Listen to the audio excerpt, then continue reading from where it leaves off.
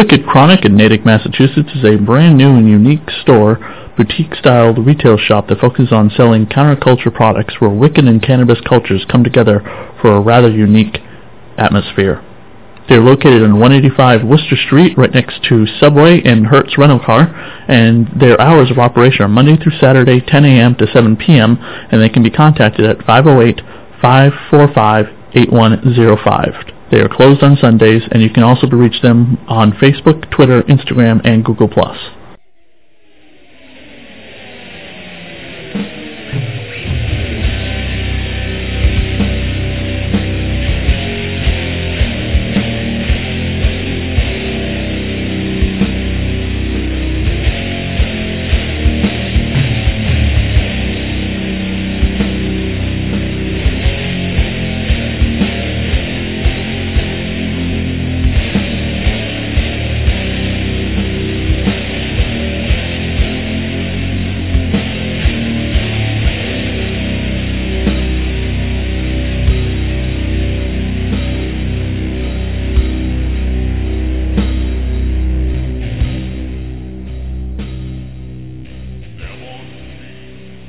And welcome to Goth Girl Horror, part of the Radio Horror Network. Goth Girl Horror is the official hack slash to Tim Seeley's comic book series about Cassie and Vlad. Happy Thanksgiving to everybody. This episode will post on Black Friday. Go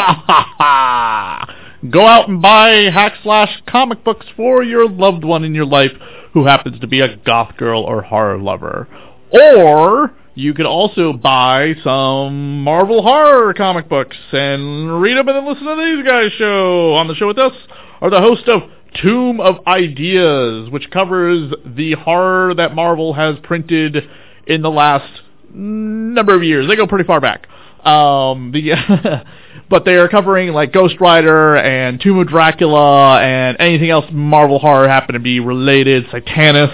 It's always a really good, sexy one. And on the show with us is Trey and James. Thank you for coming on Goth Girl Horror, guys. Hi. Thank you for having us. For people not familiar with the show, go into a little bit of a description more than I just gave you about Tomb of Ideas.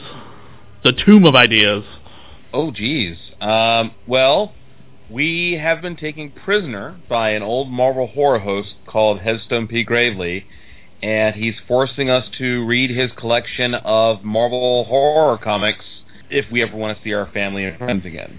Right. And so we started more or less at the beginning. We didn't go all the way back to the early, like, anthology stuff, like the 50s stuff, but we started mostly with Tomb of Dracula and then the stuff that spun out of that Monster of Frankenstein and so on and so forth.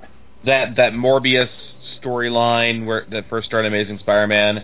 And we have touched on some of the anthology stuff so far. We went back and looked at the stories, which is supposedly the first canonical appearance of Dracula in Marvel. Right. And also the first appearance of Groot. He was originally a Marvel monster before he became the lovable Guardian of the Galaxy we know now. Right. It's kind of like if you watch the Planet Hulk cartoon, you see Korg in that before he became the lovable Taika Waititi joke-spewing rock monster in Ragnarok. Exactly. Exactly. Like, I had a few friends of mine watch that and go, why did Korg look like the Thing and sound like a mean old man? I'm like, yeah, let me tell you. The thing that really surprised me, at least, though, is just how many black and white magazine anthologies Marvel did. And right. This would have been sort of competing with stuff like Vampirella and Creepy and things like that. But they did a lot of these black and white anthology bags. I bought the Vampire Tales when they got reprinted in the 2012, 11, you know what I mean? And because they'd never been reprinted before. But God, I was like looking through these going, man, when that horror embargo by the Comic Code Authority got lifted, Marvel went nuts with their like dark, satanic, just breast coming out kind of comic books every 5 minutes. Oh, for sure. And they could get away with even more in those black and white ones because they were magazine format, not comic format. Correct. they did the thing where it's just like, it's just shy of being pornographic. Like, Right. hey, yes, you're seeing boobs, you're seeing butts, but you're not seeing nipples. Right. Like the underwear the woman is wearing is just strategically placed or whatever, just perfectly on her nipples, so it's not overexposing them. I do a podcast about Hammer horror movies. We just started it, and my co-host Ro is a graphic designer during the day and very attractive BDSM model at night. And she says that she has tried doing that or whatever, and she needs to put tape on her nipples in order to have it adhere to the clothing in order to do that, because she's flipped through the comics and being like, this is not possible. Yeah. And I'm not that big I don't have that big of breasts or whatever, but this is still not possible. It's funny you mention Hammer Horror, because Hammer Horror is a huge influence in these Marvel horror comics. Yeah, we hardly go an episode where I don't bring up one of the either Dracula or Frankenstein or the Karnstein cycle or any of those. Definitely. It's part of that's just because it was the big going concern at the time. Right. But also, like you mentioned Satana, and I can't help but wonder if someone at Marvel was thinking, maybe we need our own Vampirella. Because you look at her costume and the way she's introduced and all that, and she's got a little bit of a Vampirella vibe going. Exactly.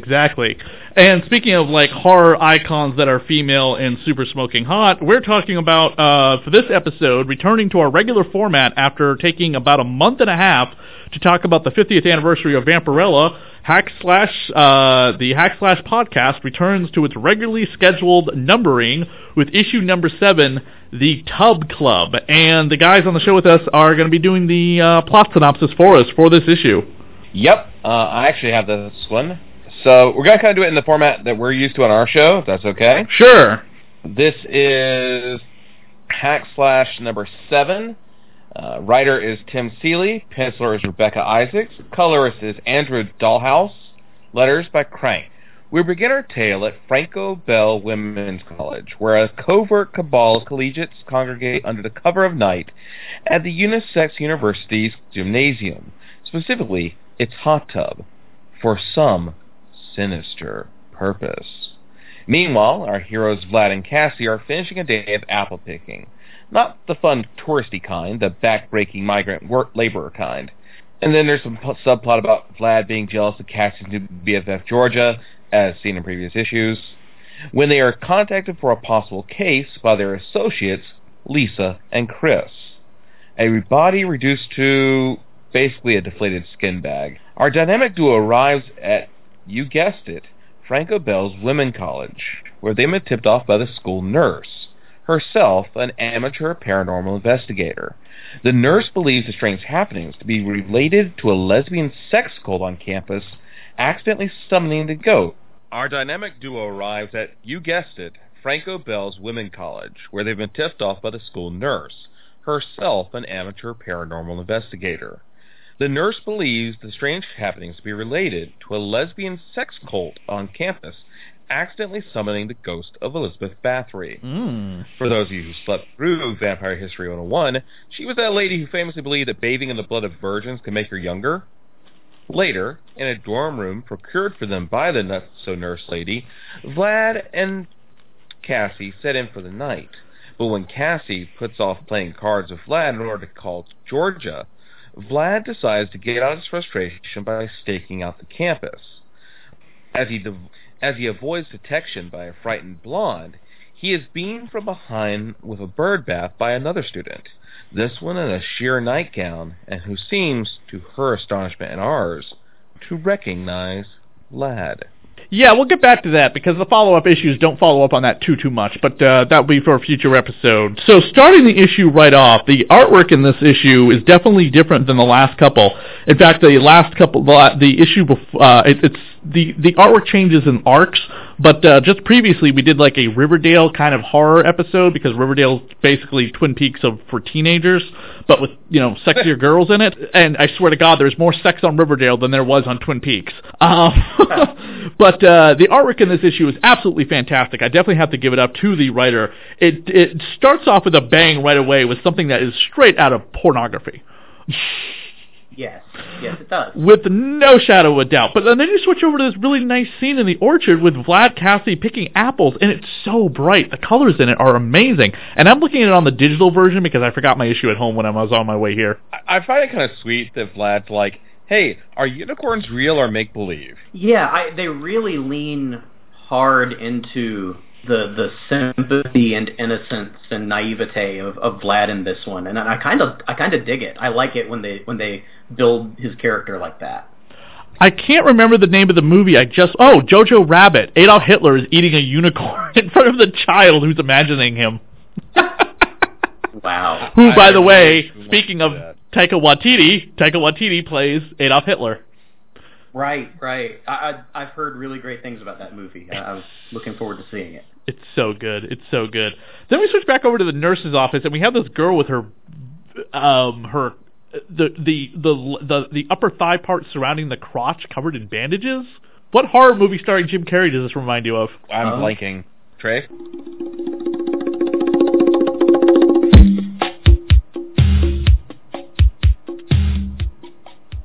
Little 80s horror comedy starring Jim Carrey and Laura Hutton, Once Bitten. Wow. Early Jim Carrey. In fact, the movie that is credited for introducing Jim Carrey. So the vampire has to bite Jim Carrey around the groin area, not to be confused with biting him in the groin, but he is bitten around the groin area, as evident in a book that is shown to his girlfriend by a very white, stereotypical, unfortunately bad appropriation of culture Indian white guy. Then we switch over to a scene with Masters of the Universe, and I think it's because at the time, Tim Seeley was involved with writing Masters of the Universe. Also, kind of coincidental, what is Tim Seeley writing currently? Masters of the Universe and the Multiverse. Yeah, I just picked up the first issue of that. It looks fantastic. I forgot to pick up the first issue, but if I do miss it, it's not a big deal. I'll get it in trade paperback. But I met the artist at a Comic-Con I was at, a little miniature micro one-day con. In fact, it was the only convention that Jimmy Palmiotti and Amanda Connor did this year. And it was in New Hampshire. It was just a one-day little hotel con or whatever. And they were loving doing it because they have a long-time relationship with the guy who ran it or whatever. So they made that the con they were going to come out to for Halloween.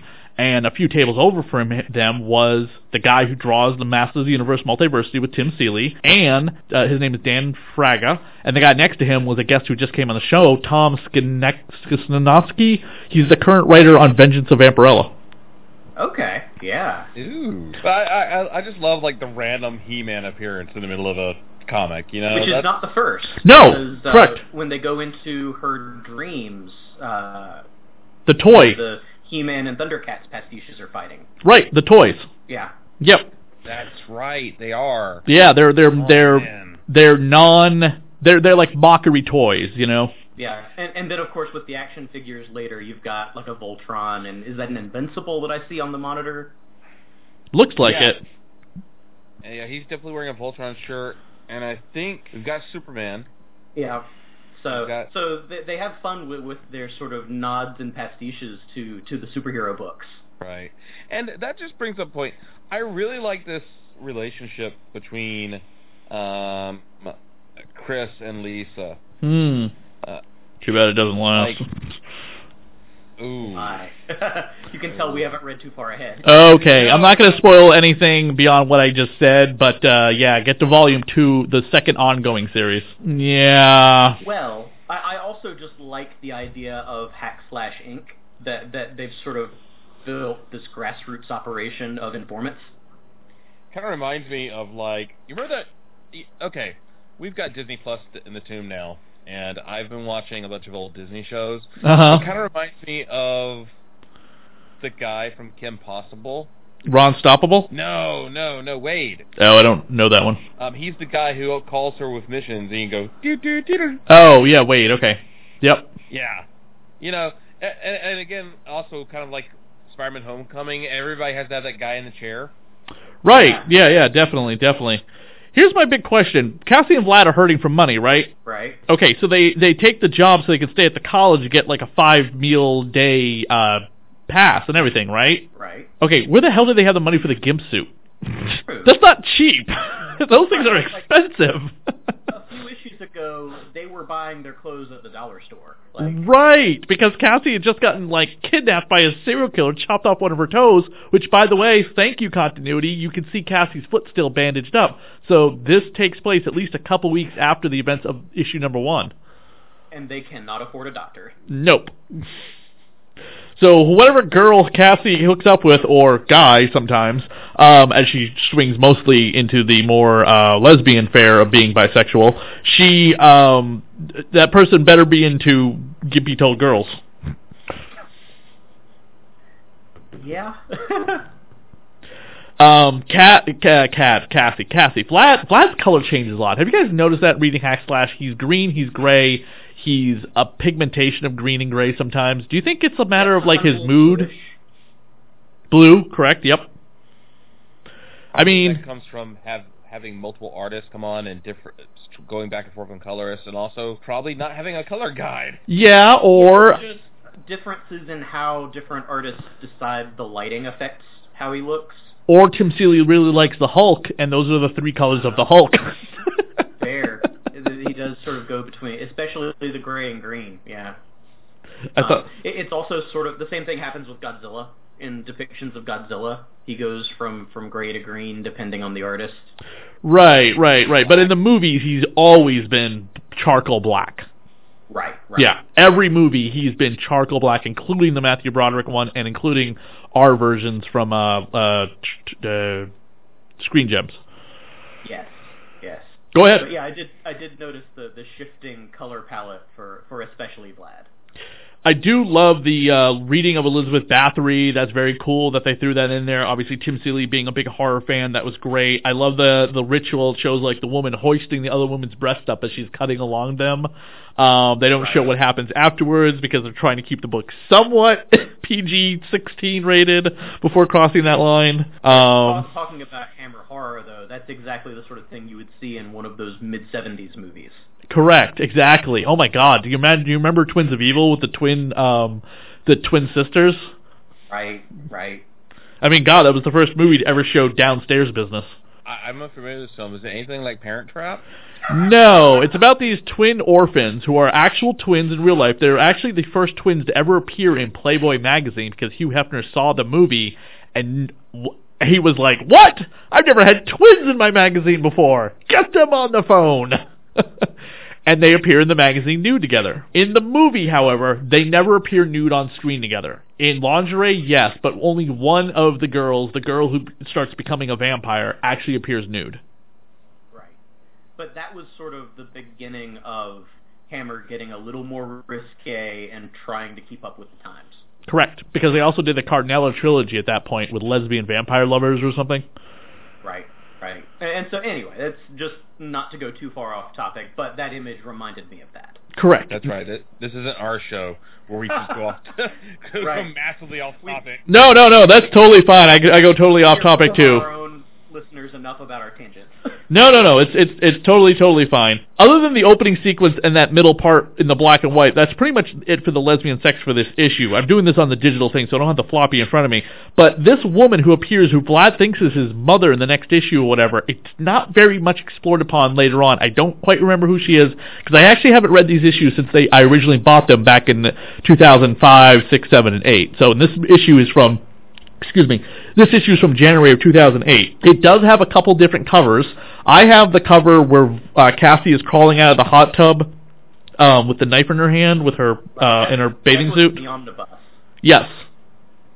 Which, again, me and my former co-host constantly talked about the size. Okay, Vlad's color's always changing. Cassie's breast size are always changing. She goes from being a small cup to a larger cup depending on the artist. That's just comics. Yeah, well, and it sort of reminds me of the interview you did with the artist on Vampirella Reanimator. Right. The first issue of the Vampirella / crossover. Right. Because he talked about the same sort of thing with Vampirella, where it sort of depends on what reference you're using, what kind of story you want to tell, that sort of thing. Exactly. In the / Suicide Girl crossover, that's the first and only time Cassie appears completely nude at the end of the issue, because she does a Suicide Girl photo shoot. And that issue is insanely hard to find. I can imagine. That's an interesting crossover. It makes sense, but it's a little more surprising than, say, the various horror franchises that the book crosses over with. Right, and the other big annual that actually is very hard to find is the Hack/Hatchet crossover. Even Adam Green himself says he doesn't have any copies, and he wish he had bought it when it came out, because he knows that this comic, when he signed it, he said, this comic book goes for almost $100 online. Did you know that? And I was like, no. So do those get reprinted in any of the omnibuses, or? I believe so. I think I do. I'm almost positive that the Suicide Girl one is in this omnibus or the next one. The Hack/Hatchet one, I'm almost positive I believe everything has been reprinted, including any of the crossovers. Reading the wiki, there's one section not too far away from where this issue is, where it was listed on the wiki as only containing the non-crossover material. Okay, and so I don't know what crossover that was. Yeah, again, having all of the individual floppies, I'm not 100% knowledgeable about the omnibuses unless I download them. All I can imagine is there was a rights issue with one of them where they weren't able to reprint everything. Well, I definitely know there was a right issue involving, Reanimator, because of some, issues of like, who owns Reanimator? Oh, nobody owns Reanimator. Okay, then why aren't we allowed to use this Reanimator? Oh, because that Reanimator looks like Jeffrey Combs, and so on and so forth. Right. And I had Tim Seeley on the show when that happened. If you use the actor's likeness and you give him the green serum, suddenly it gets into a whole kettle of fish. Right. So I was like, I will be addressing that when it comes back up again. So the other cover I was talking about that I was trying to find, because there's been a few, Hack/Slash number 7s. This is the Devil's Due Press cover. It has Cassie standing in a pool of blood, holding up a zombie head. That sounds badass. Yeah, so this is only 2 covers for that. Now, I think at this point in the printing of the Devil's Due Press issues, they started printing the covers on the inside page, so you saw what all the covers look like. IDW and Dynamite will print all the covers of the issue in the first page or in the back of the issue to show you what the rest of the covers look like, which is really great for like their first comic book. IDW's first comic book to hit issue number 100 comes out in December, and that's Teenage Mutant Ninja Turtles, and they're going to have multiple covers. Oh, sure. Sure. Which, by the way, I've asked the question. The Turtles have crossed over with everybody, including Ghostbusters and Batman, and now Power Rangers.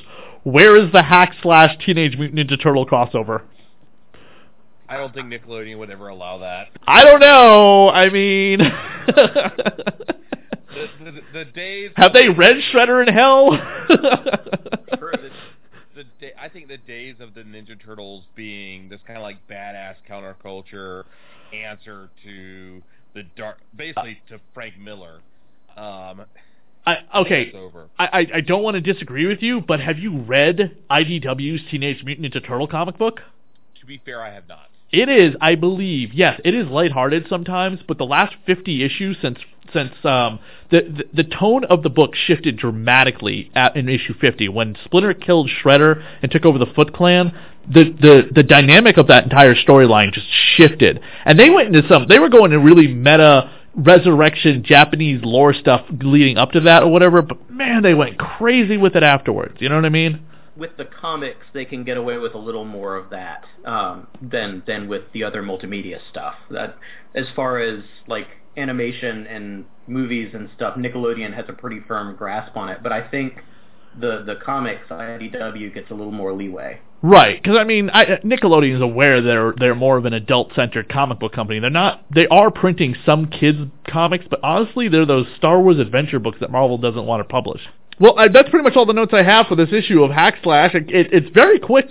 Sometimes the issues have a lot of substance to them, and sometimes they're really, really quick. And this one, I think, was really quick. The cliffhanger just comes out of nowhere. Right. And the woman's like, Vlad? And then, again, we get a little tease about, I gave you a little tease, you listeners, for what comes up in the next issue. But very, very quick issue. Part 1 of the Hot Tub 3-parter. I definitely would like to thank both you guys for coming on the show for your insight and thoughts. If you have any more notes or thoughts about the issue or Hack/Slash in general. Actually, here's a great question. How were you both introduced to Hack/Slash? I have no clue. I read it at some point in the early 2000s. Yeah, I have read very little of it. In fact, I did a lot of homework before coming on just so I would know who the characters were, what I was talking about. I know I read the Army of Darkness crossover, which I think may not even be canon. Yes, actually, I'm sorry. Go back to what you just said. The Army of Darkness Hack Slash crossover is canon because, and this is a spoiler, Cassie and Georgia are raising a baby, and it's Chris and Lisa's. Guess what happens to them? Yeah. So it is definitely canon. And then the follow-up, Hack, the son of Sam Hain. By the way, if you also notice, Vlad is dead during that, because Vlad gets killed off at the end of the Devil's Due Press series. He returns in Resurrection. He gets killed, he returns. So it's not really a spoiler. When you kill a character off and you bring him back, I don't care about spoilers anymore. Sure. Superman dies, but he comes back 5 months later. Batman gets his back broken, but he gets fixed. Anyway. I think you had a good point about the nurse earlier before we started recording. Oh, right. The elderly nurse is basically Velma from Scooby-Doo. Yes. I didn't see it until you pointed it out, but now I can't not see it. Including stumbling and breaking some glasses. Luckily not the one she was wearing. And she's a paranormal investigator. Yep. This is what happened to Velma. In fact, if you think about the age and how old this woman is and how old Velma was in 1969, it would kind of almost line up. You know what I mean? It would sort of line up with the 60s Scooby-Doo Where Are You timeline. Yeah, the original Scooby-Doo, yeah.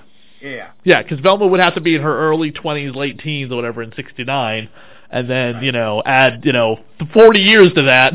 There you go, and she's still investigating. Right. I like that. Where can people find your podcast, guys? So we are part of the Cinepunks podcasting group. So cinepunks.com. We're also on Twitter at Tomb of Ideas.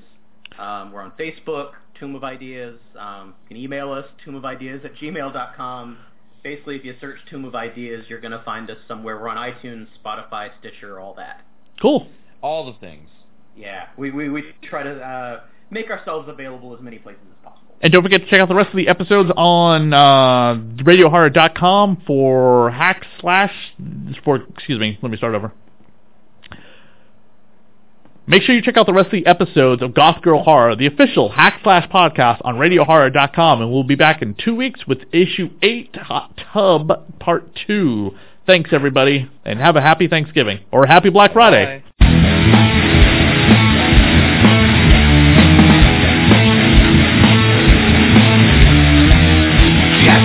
Who you gonna talk to now?